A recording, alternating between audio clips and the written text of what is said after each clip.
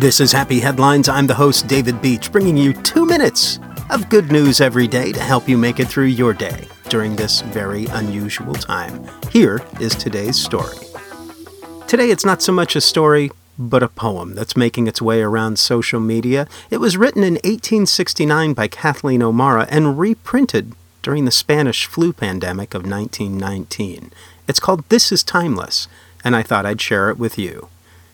And people stayed at home and read books and listened, and they rested and did exercises and made art and played and learned new ways of being and stopped and listened more deeply.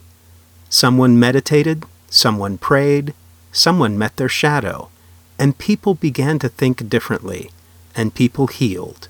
And in the absence of people who lived in ignorant ways, dangerous, meaningless, and heartless, the earth also began to heal.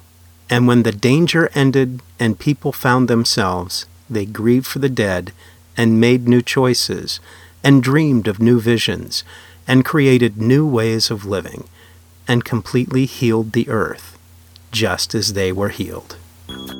Okay, technically not a happy headline, but still a pretty awesome poem, and I want to thank you for listening. Thank you for listening every day. This is Happy Headlines. I'm the host, David Beach. Stay happy, stay healthy, and try to figure out a way to make someone's day.